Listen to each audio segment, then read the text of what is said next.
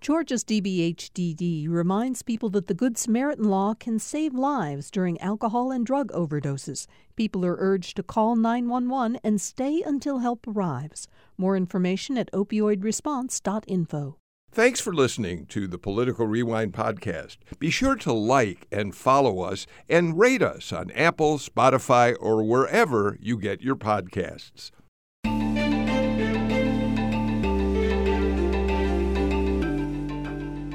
Here we go, another edition of Political Rewind. I'm Bill Nigut. If you're listening to the show live, our 9 o'clock version of the show, and just heard NPR News, I have to admit, I heard a line in a newscast I'm not sure I ever expected I would hear regarding the objects that the military has been shooting down, and the line that caught my attention was, government officials say aliens are not expected to have been involved.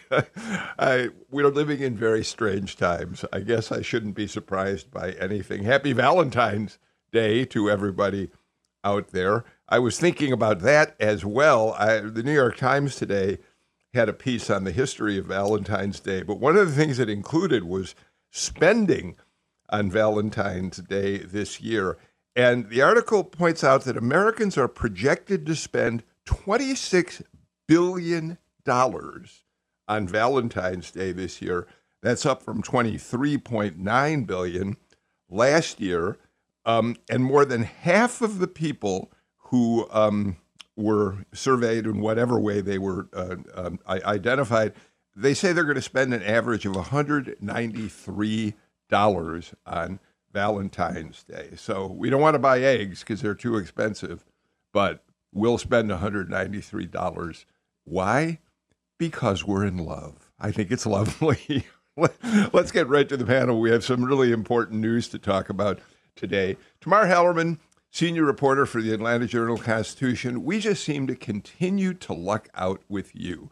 It feels like every Tuesday, your regular day to be with us, we can report on something that's gone on around the special grand jury investigating efforts to overturn the election. And once again today, we have a very big story to talk about, Judge McBurney's ruling on what can and cannot be released. And we'll get to that in a minute, but I just want to say thank you for being here today.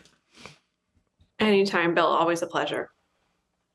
We have your colleague, Maya Prabhu, government reporter for the Atlanta Journal-Constitution. Maya, you spend a good deal of your time in the Senate, but you're a utility player. You're all over the Capitol, and we see stories from you routinely down during the legislature. Glad to have you with us. Thank you so much for having me. To fill out our journalists on the panel today, Matthew Brown. Matt Brown is back with us, democracy reporter for the Washington Post, based here in Atlanta. Hi, Matt. How are you? Good morning, Bill. Good morning, Georgia. Doing really well here. Good, good. And Amy Steigerwalt is back with us, professor of political science at Georgia State University and soon to be sole chair of the political science department at Georgia State. Hi, Amy. Hi, Bill. Good morning, everyone. Okay, let's get right to it. Tamar, we've waited, I think, about 3 weeks since Robert McBurney, who has been overseeing the activity of the special grand jury as a Fulton County judge. He heard the case as to whether or not the report, which the special grand jury did file at the end of their proceedings, and he heard arguments from the district attorney's office. Fani Willis argued it should be kept secret for the time being because she wants to pursue whether there are indictments that will come out of the work that they did. She heard from the media, a conglomeration of media organizations, including the Atlanta Journal-Constitution, the TV stations, and others, saying, look, this is public record. We need this material. The public has a right to know. McBurney spent a long time and issued his report yesterday. Just give us the bottom line on what he decided. Well, Well, Judge McBurney decided that most of the report is going to be kept under wraps for now. All the sexy stuff we will not be seeing. And basically, he said we won't be seeing it until after the DA decides what she wants to do in terms of indictment. So it could be a good long while. But he did say he's going to make public 3 parts of the report this Thursday: the introduction, the conclusion, and most enticingly, comments from the special grand jurors that they believe that multiple witnesses may have lied to them during their sworn testimony. Now, he already said that it's not going to name names, so we'll just have to guess, but man, that raises the prospect of perjury. The DA could try and pursue that as a standalone charge that could be considered a predicate act under racketeering laws, is my understanding. So obviously, it's going to be a very enticing nugget to look out for. And, I want to tamp down expectations about what we might see on Thursday. The DA had initially said she didn't want any of this to come out before she made decisions on charging decisions. But she's okay with this, which makes me think that there's not going to be any bombshells coming out on Thursday. But the tenor of this introduction and this conclusion, kind of the attitude that the grand jury has, their tone, I think might give us a hint in terms of what they might have recommended in terms of indictments.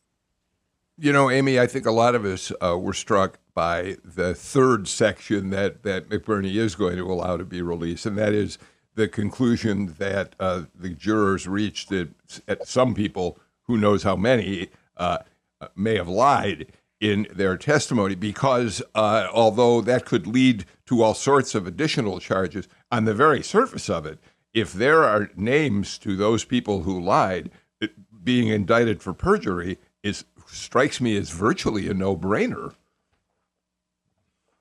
Yes. Now, the issue is, right, that the DA is facing is that you have an upcoming election. Right. We obviously know that one of the people who was looked at within all of this, but who did not actually testify, is the former president, who has also already announced his run for 2024. And so that sort of brings up broader things. I think the other thought, maybe to also sort of explain to people about what was going on here, is that McBurney's decision, as usual, was kind of a master class in adjudication. And one of the things that he really laid out was sort of this reminder that you only hear one side during a grand jury. So the grand jurors did not hear, right, defense witnesses. There was no cross-examination. There is solely people being brought in, asked questions by the prosecutors. It's a very one-sided presentation. And that was really where McBurney was focused on, is that nobody was able to really get due process and counteract what was happening there. And so that's sort of the other side of this, is that partly it is the jurors saying that they think they were lied to, but they don't actually know, right? It's not also even clear whether or not they've got sort of evidence to back that up, or it was just more this sort of feeling that they had that people were not responding. It's sort of unclear also if that's because they thought, like, was it being lied to, or maybe just simply not being forthcoming or saying things like, I can't recall, I can't remember, which is kind of lying light, maybe you might say. It's sort of a question of what's happening there. And so there's a lot in there that we're not really going to know until, number one, we hear actually the charging decisions, if any, and number two, see that full report. Okay, so Matt, I apparently am overstating it when I say that if they believe the people lied, it's that perjury charges are inevitable. Amy schools me and makes me realize got to be a little careful about that. But talk about in general what you thought when you saw McBurney's filing. Well, first, I thought that he's a very good writer. I mean, for a judge, this was a very vivid piece of text that actually had a lot of thoughtful turns of phrase, shall we say, on a very nationally watched, internationally watched affair.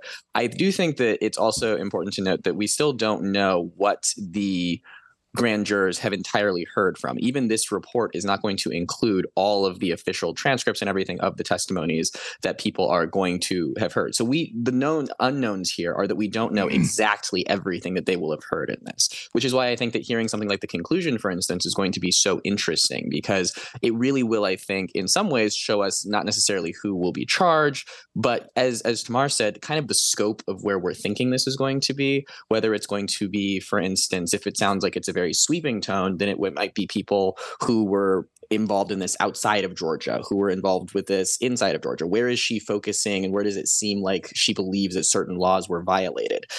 Is it going to include the former president or not? These are the questions that I think are going to be able to at least directionally be answered a little bit on Thursday. Though I do think it is important to, again, as Amy noted, that we don't necessarily know exactly what they have that makes them feel this way. It might be that they really do feel like they've got this down pat, and that they have, documents and testimonies that conflict with each other. It might just be that the vibes were off in the room, and that they just don't think that this was something that really passed the smell test initially. So that's going to be something interesting, and we might not get those answers for weeks or months. Maya, I want to second something that Matt just said. We've learned this through any number of rulings that McBurney has issued in the last year plus. He is an exceptional writer. I mean, if he were not a judge, you could easily imagine him being a journalist, because he does lay out complicated issues so clearly. And in a minute, I want to read a little bit of what he had to say about some of the issues here. But before I do that, can you remind me, Burt Jones, of course, the lieutenant governor, has now been removed from this portion of this whole case that Fani Willis has been pursuing. But are there other current members of the legislature who are targets? I frankly don't remember. Yes, we have one person who was on the list of fake GOP electors, Sean Still, who was a newly elected senator in the chamber this year. He's kind of kept a low profile so far. I haven't had personally any run-ins with him yet. But yes, he is in the chamber. And then, we do have Burt Jones, who is not part of this round. And as far as I know, has not even been assigned a special prosecutor to look into whether or not he is at any fault in this either. So yeah, it's going to be interesting to see what happens if a sitting member of the Senate at least isn't implicated in this, and what fallout that might bring. So, Tamar, let's talk a little bit about the dig down into the ruling, because I think it's pretty interesting. All right. So, for instance, as you know, the media argument was this consortium of media organizations that said this should be public record. It is court document that deserves to be made public. McBurney responded to that very clearly.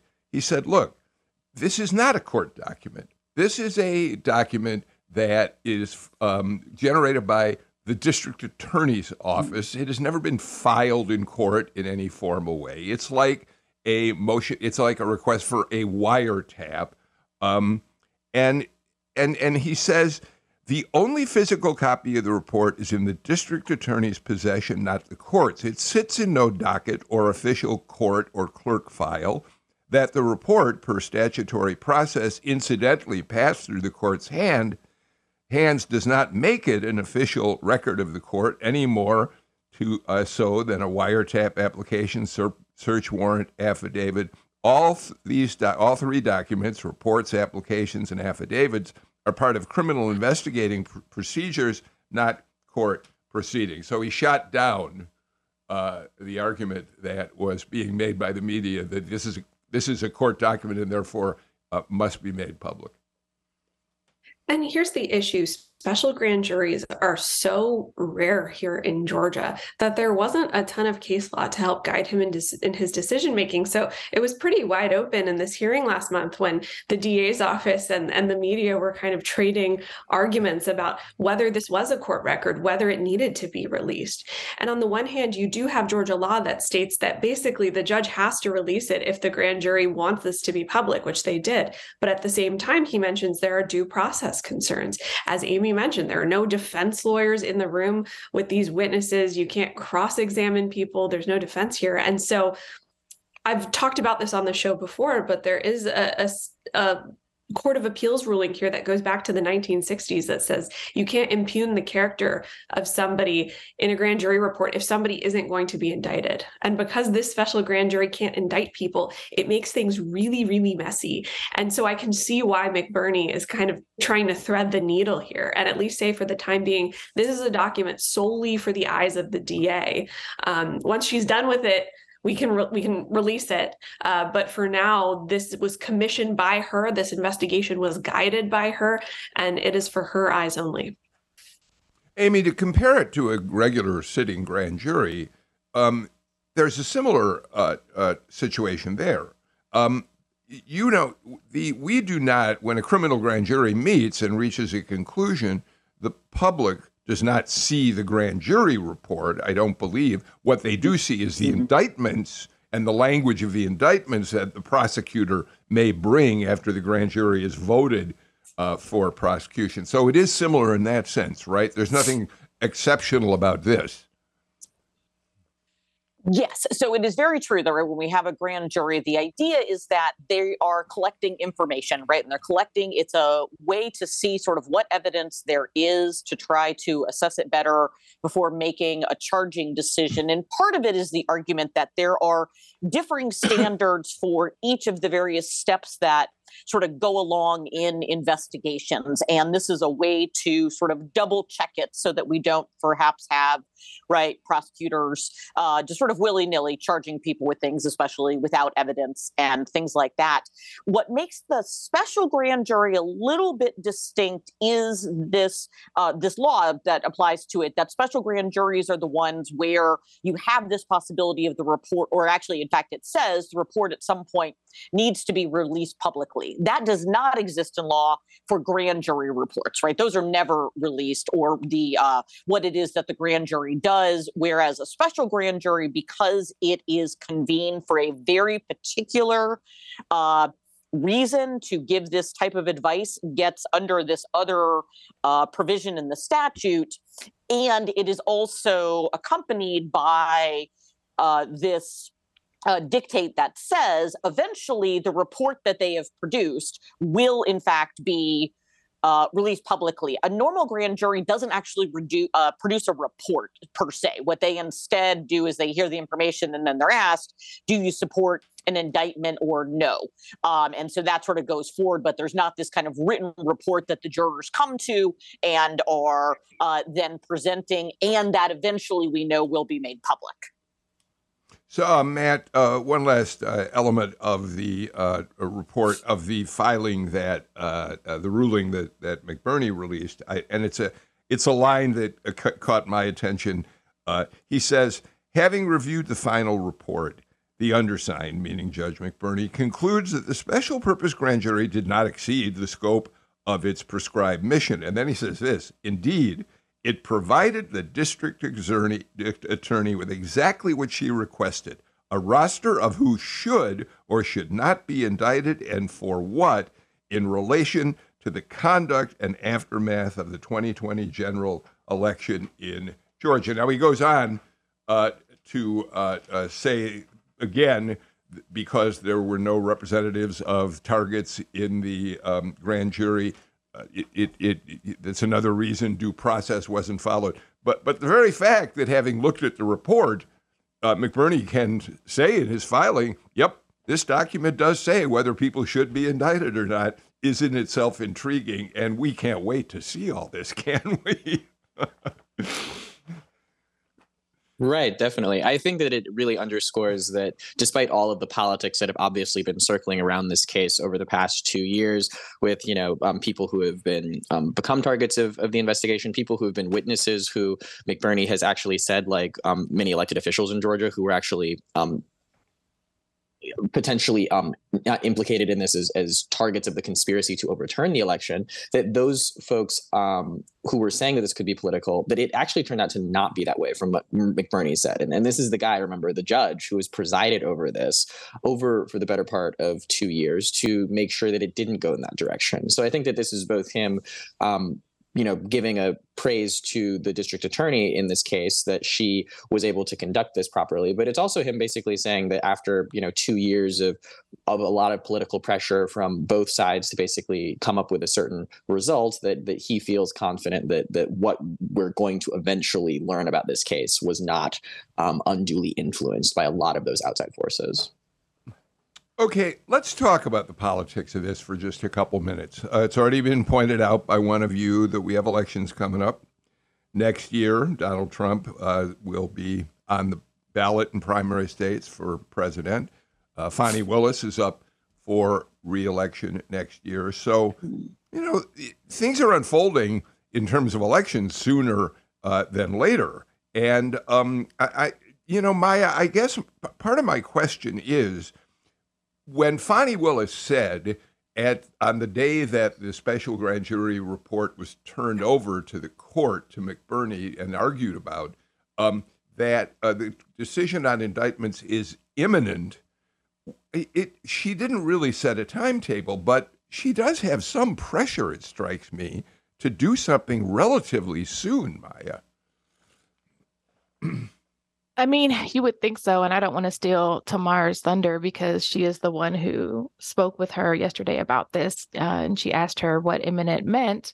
And, she said legal imminent is different than journalist imminent, or reporter imminent, I think is the word she used. So I think a lot of us, when she said that, we started preparing for indictments to be coming, that next week, we thought. It turns out that's not the case. And I really don't know when they might be coming now. But I do think, there is some pressure for her to do these things sooner than later, because soon she's going to have to start focusing on a re-election campaign too. Tamar? Yeah, I mean, let's talk about kind of the naked political dynamics in this. You have Donald Trump, who's going to be on primary ballots this time next year, running for his third Republican presidential nomination. I spoke with political analysts last week who said, on the one hand, having an indictment looming or being under indictment could hurt him because, of course, he needs money from big donors, and they might be very wary of cutting big checks if you're under indictment. There's all these potential primary challengers who are waiting before they dive in, but maybe they'll see Trump as being weak and maybe a sign that they should jump in the race if he's under indictment. At the same time, this kind of plays exactly into Trump's narrative that the political establishment, that judges are after him and he's being unfairly targeted by the deep state. And so potentially this could help him circle the wagons around him and, secure that support that he so desperately wants.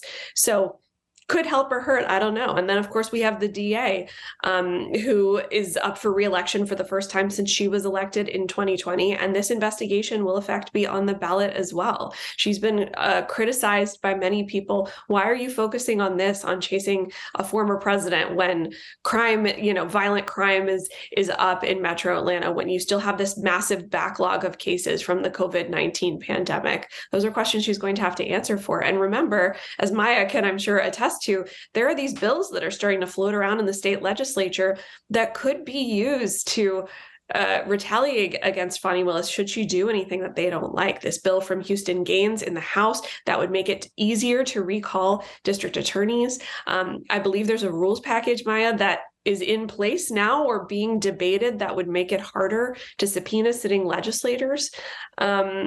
So they're saying that this is not a direct response to what Fani Willis has been doing, but of course, bills can be amended and things can change as this session continues.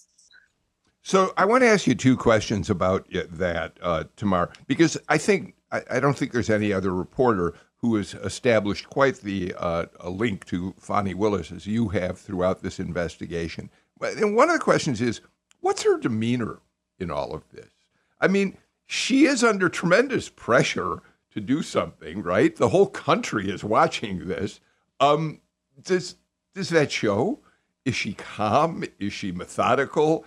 Is she confident? What's the demeanor that you see from her as recently as yesterday?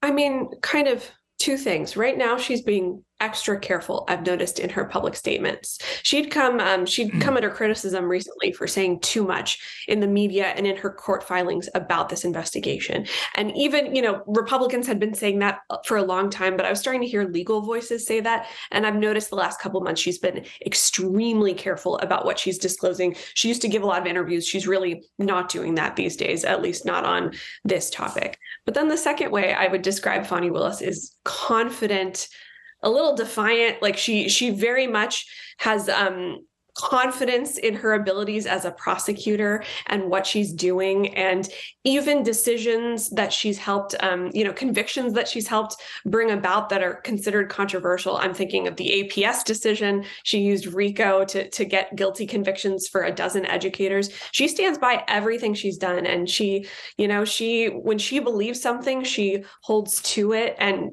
won't kind of bow down to that. So I think should she decide that she does want to go after former President Trump or anyone as a result of this investigation, I'm not expecting her to waver in that decision. Matt, it's kind of remarkable when you think about it, because not only does she have this investigation of the election going on, but she also has this enormous case, the YSL RICO case, which is going to be one of the biggest cases in Fulton County for, I think it's fair to say, in decades to come, the two of them together. She has a lot on her plate, Matt. Right, absolutely. And I in our profile that we did of her at the Post, we really underscored that, as Tamar was saying, that she is very undaunted. Like she will go after any cases in which she sees that she believes that there's been injustice that's been done, in which there's been wrongdoing that's happened.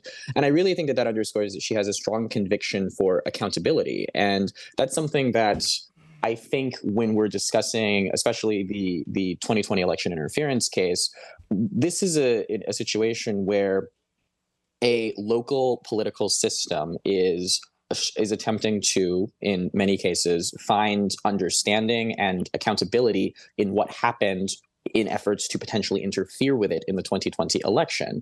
And that is incredibly politically fraught for all the reasons that we've been discussing, especially because we live in a very populist era of our politics when candidates like the former president are running against the system oftentimes when they say things like fighting the deep state and whatnot. So that is something that puts her in a difficult position, especially as people are also going to be looking at her in non-political cases like YSL that are going to, be really striking at the heart of, a big cultural part of Atlanta, for instance. So this is something that I think she is finding herself in the role of this is a job she signed up for, quite frankly. Like this is what a district attorney does, but it is really striking at the core of not just, parts of, the heart of American political divides right now, but also questions over, what type of city Atlanta wants to be, what type of city Metro Atlanta can be. And Fani Willis is playing a huge outsized role in that right now as a lightning rod for a lot of those national and local debates. All right. Well, we're all looking forward to Thursday to see what we get in terms of the report from the special grand jury. Let's do this. Let's get our first break of the show out of the way. Then we're going to turn to other political news. This is Political Rewind.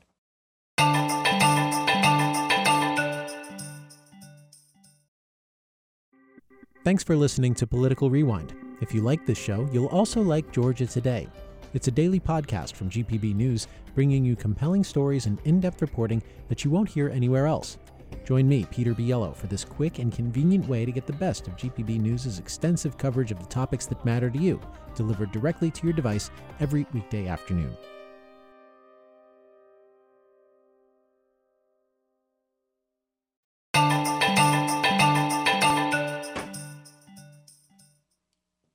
Amy Steigerwalt, Maya Prabhu, Matt Brown, Tamar Hallerman join us for today's political rewind. Let's talk about some legislative issues and also something that's come out of the Attorney General's office, Chris Carr's office, because they both kind of relate to cultural issues, hot button issues that many Republicans claimed when they started the year they did not want to get into in a major way. But Maya, here we go.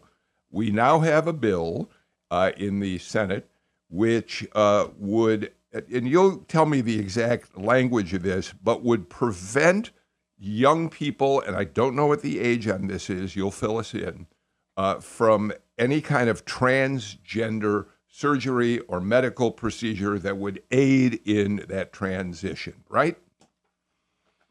Yes. So it bars healthcare professionals from allowing anyone who's a minor, that's the age they put on it, anyone who is a minor from getting any type of transgender treatment, and that's surgical, and also they specify hormonal as well. I think a lot of places typically focus on the surgical part because a lot of that is non-reversible.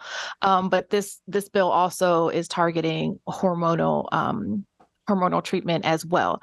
And so a lot of times when kids are young and they have this realization of gender identity, they will take things known as puberty blockers to stop puberty from progressing to the point where they will physically no longer look like the gender that they identify with. And so this bill would stop healthcare professionals in Georgia from letting anyone who is a minor do that. Are there criminal penalties attached to a medical professional who goes ahead and aids in a transition?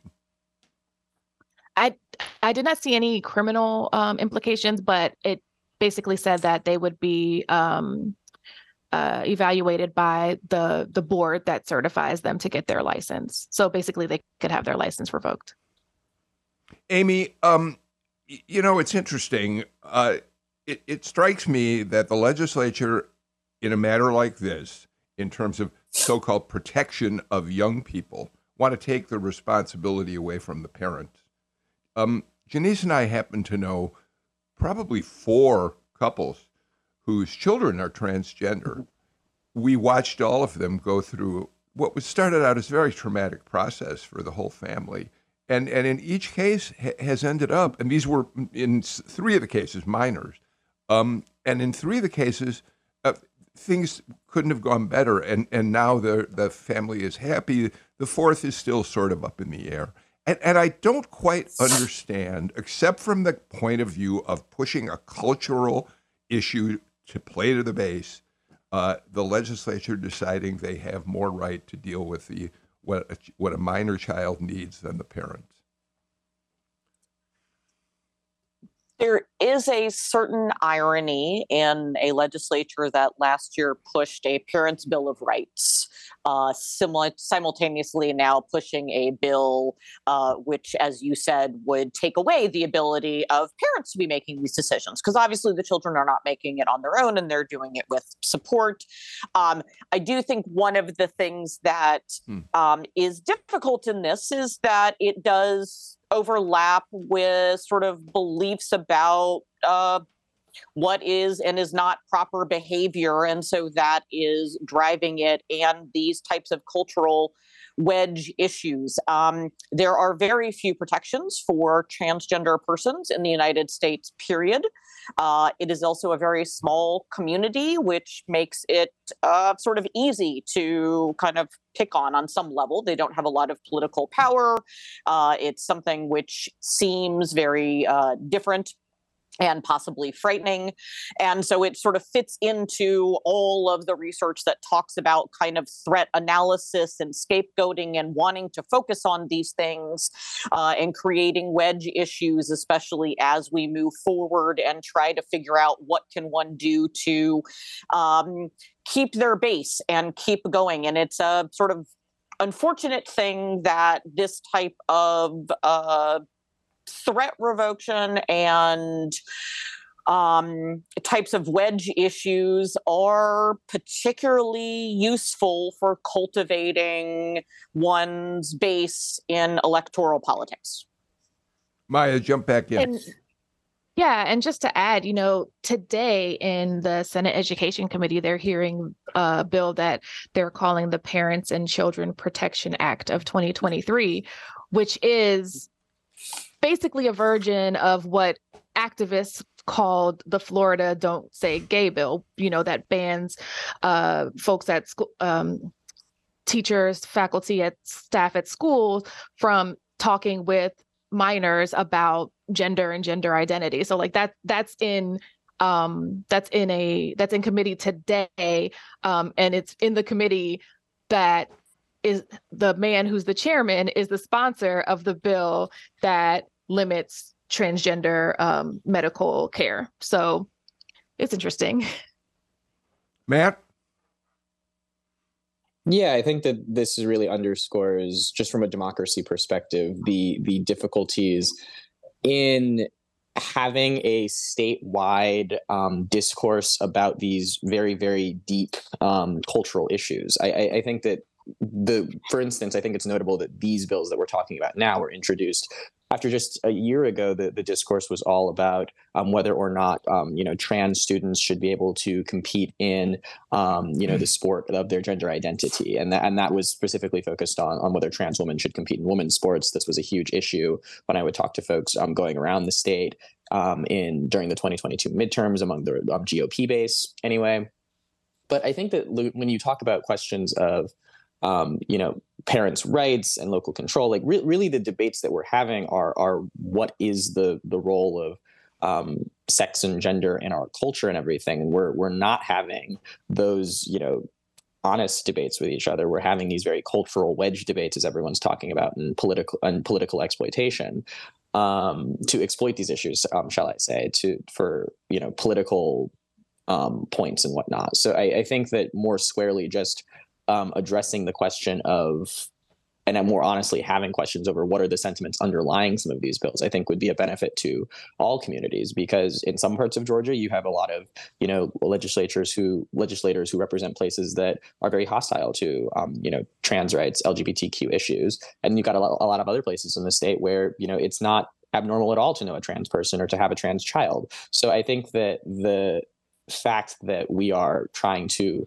adjudicate these cultural disputes through legislation is ultimately an unproductive and in many ways harmful way of actually taking and carrying out this discourse.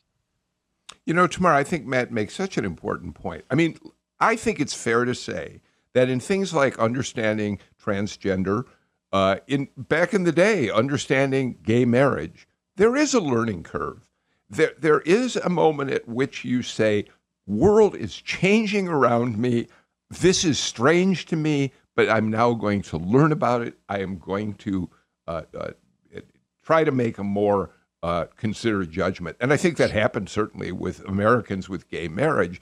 And the transgender issue is still somewhere in the middle. People are still not quite comfortable. They're not quite sure what this is all about. But as Matt points out, it's not a really deep conversation where we are asking people to talk about their experiences in dealing with a transgender child, say. It's all political. Sarah Huckabee Sanders, in her response to the State of the Union the other night, says Democrats, Biden can't even tell you what a woman is. It's all playing to the base.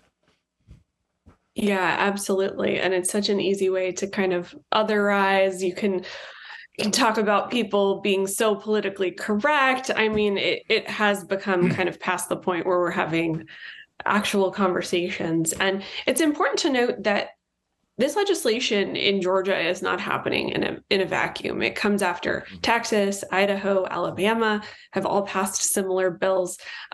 This particular bill has been debated in Georgia for a couple years now.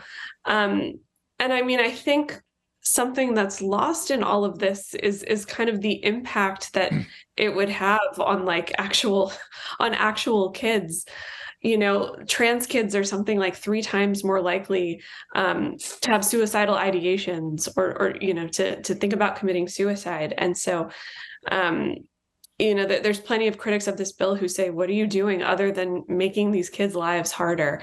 I shout out a doctor who focuses a lot on trans issues in Decatur right before the pandemic. And she was saying that, these puberty blockers, especially on hormones, it's something that you start talking about when a kid gets about to be like 13, 14, and what a difference it makes as a kid is still figuring out their gender identity to be able to buy a couple years before you do things like a surgery, as you kind of make sure you're figuring out, okay, this is where my gender identity aligns, and what a life-saving thing that can be for a lot of these kids. But you talk to the sponsors of this legislation, they say that they're doing, they want to prevent kids from doing anything that would be irreversible. So a lot of that's gotten lost though, and it's unfortunate. All right. Thank you for that discussion. We got to get to the final break of the show.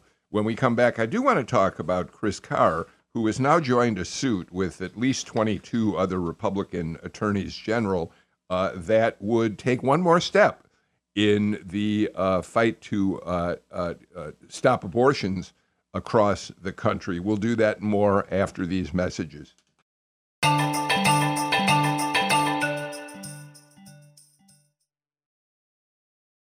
At a time when information continues to come at us faster and faster, sometimes you need to hit pause and rewind. NPR's Throughline takes you back in time to the source of the news stories filling your feed. Find NPR's Throughline wherever you get your podcasts.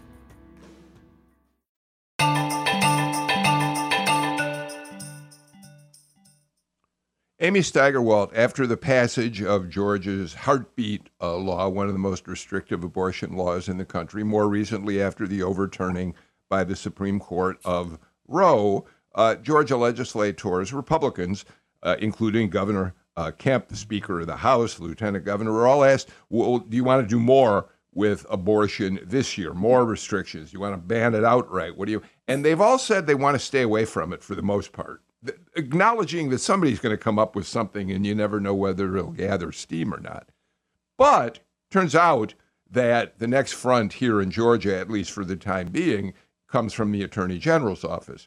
Chris Carr has now joined a lawsuit that is has been taken up by, I think it's 23 Republican attorneys general across the country who are seeking to eliminate the option for the abortion pill to be used across the country, even in states where abortion is legal. Amy?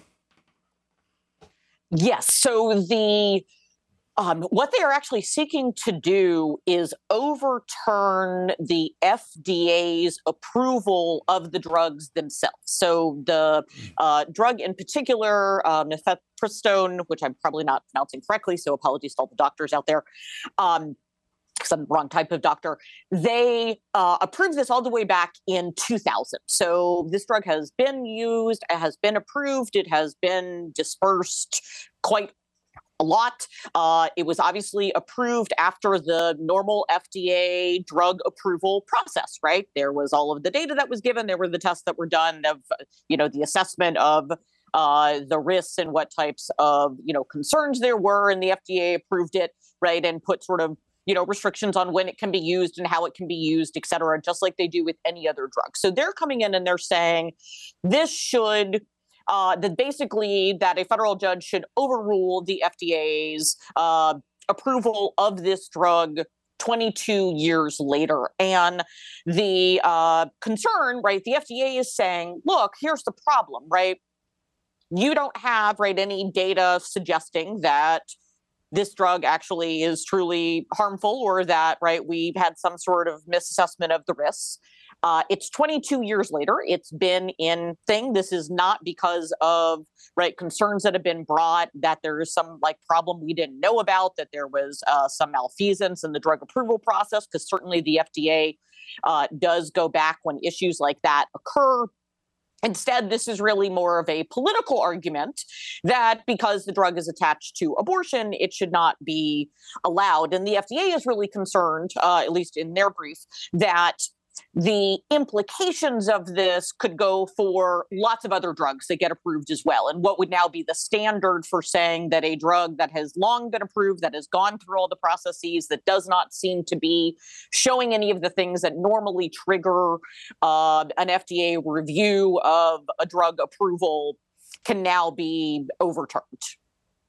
Okay, so I'm going to get on shaky ground here, but I think, Maya, while the drug was initially approved 22 years ago, the FDA made a much more recent ruling during the Biden administration, encouraged by the Biden administration, which made it easier for women to order the drug by mail. I don't remember the circumstances, but I know that accelerated concerns about the abortion pill.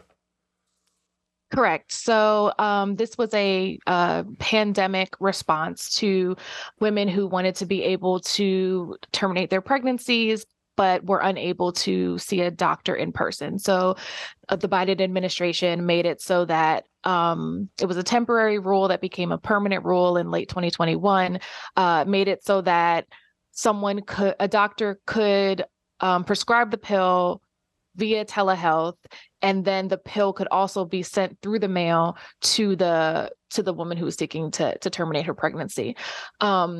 We had some effort in Georgia to stop that from happening. Practitioners here say it wasn't happening to begin with. And even now with our, HB 481, our abortion law on the books, it requires doctors to detect fetal cardiac, to check for fetal cardiac activity. So it's impossible for someone to prescribe these pills via telehealth in Georgia without violating the law. So this thing that Carr has joined, he's throughout his years in office always said that he's a very, very strong pro-life advocate. He's pretty much, whenever there's been any type of opinions or challenges, he's joined on with this and made it part of his campaign last year. But it doesn't affect Georgia.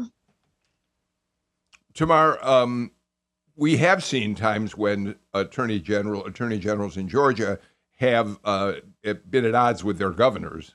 Thurber Baker and Roy Barnes used to fight all the time over issues of law. But I think it's probably safe to say that a Chris Carr doesn't join a lawsuit like this without at least having a conversation with Governor Kemp, who obviously is also a very strong believer in barring abortion as much as possible.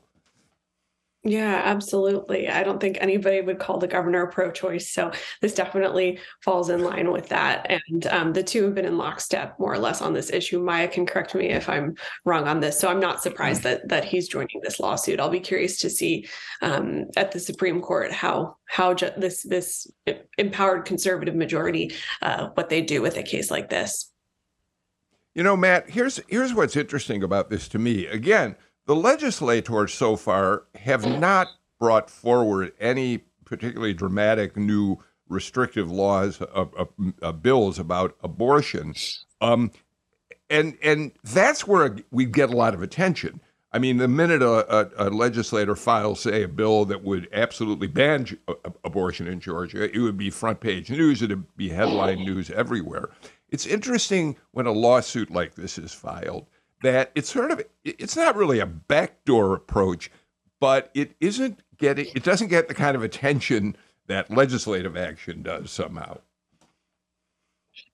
Right. And I think that this is a question more broadly of laws versus policy versus, this is a question of enforcement, really. Like, just because you've passed a law doesn't mean that a thing is actually going to happen necessarily. And I think that right now, the anti-abortion, pro-life movement are really confronting the fact that with Roe v. Wade overturned, they really do have the opportunity to actually envision the world, to bring about the world that they want, which is one without abortion. But a lot of that isn't just, in even states that are solidly opposed to abortion, banning it, you have to actually figure out ways to enforce it. So, for instance, in this case, if it is a reality that your state has made it, functionally impossible to get an abortion, but it's still possible for someone to call up a teledoc and go and get some abortion pills, then that is something that doesn't actually get the intended effect that a lot of people in this movement want, which is why cases like this are actually where a lot of folks have turned to. And my colleagues at the Post have done some fantastic reporting on this, on kind of what the thinking is inside of the movement right now, where they're really thinking we have to make sure that in the places that we feel that we can actually make it so there are less abortions, that we actually bring that about before we can even get to, for instance, trying to make it so that, on a more federal level, that states that are very friendly to abortion rights, for instance, are, curtailed in that. So this is something that it's not necessarily surprising to me that a state like Georgia, which already has pretty restrictive abortion laws, would now turn to this or be more amenable to this, especially as legislators here are trying to avoid super, controversial, high profile, debates. All right, one final item before we're out of time. Maya, it comes back to you because I believe I'm right that it started in the Senate. We got another Buckhead cityhood bill. Nobody seems to know much about it. Your colleague Patricia Murphy wrote a great column the other day trying to track down what the sponsors of the bill specifically have in mind, and they all basically said, we're not saying anything. Is this bill going to go anywhere this time? It remains to be seen. It's possible that it gets some traction in the Senate. The lieutenant governor was one of the supporters of this last year. So it's possible. The sponsors are remaining very tight-lipped. I think, I heard that the sponsor has said, he's not going to do any interviews on this at all. Bill White, who's been leading the charge, has also been avoiding interviews. I think what he said kind of put the brakes on it last year. 30 seconds for you on this one, Amy. It appears right now the APS, Atlanta Public Schools, have just said we're not playing with a Buckhead city, and that's a huge issue in this whole thing. Where are those kids going to go to school if they live in Buckhead City? That is the question that no one knows the answer to. All right. And you know what? We're going to keep on top of that, and we'll look for answers in the weeks ahead. One really quick final comment. I want to tell you, we did a show yesterday with Michael Thurmond as one of the real thought leaders in Georgia. And I have got to say, we got more response to what Mike Thurmond had to say than any other show we have done. And I'm really grateful that you all appreciated hearing so much from the DeKalb County CEO. That's it for us today. We're back with a brand new show tomorrow. We'll talk about Nikki Haley a little bit on tomorrow's show. In the meantime, I'm Bill Nigut. Take care and stay healthy.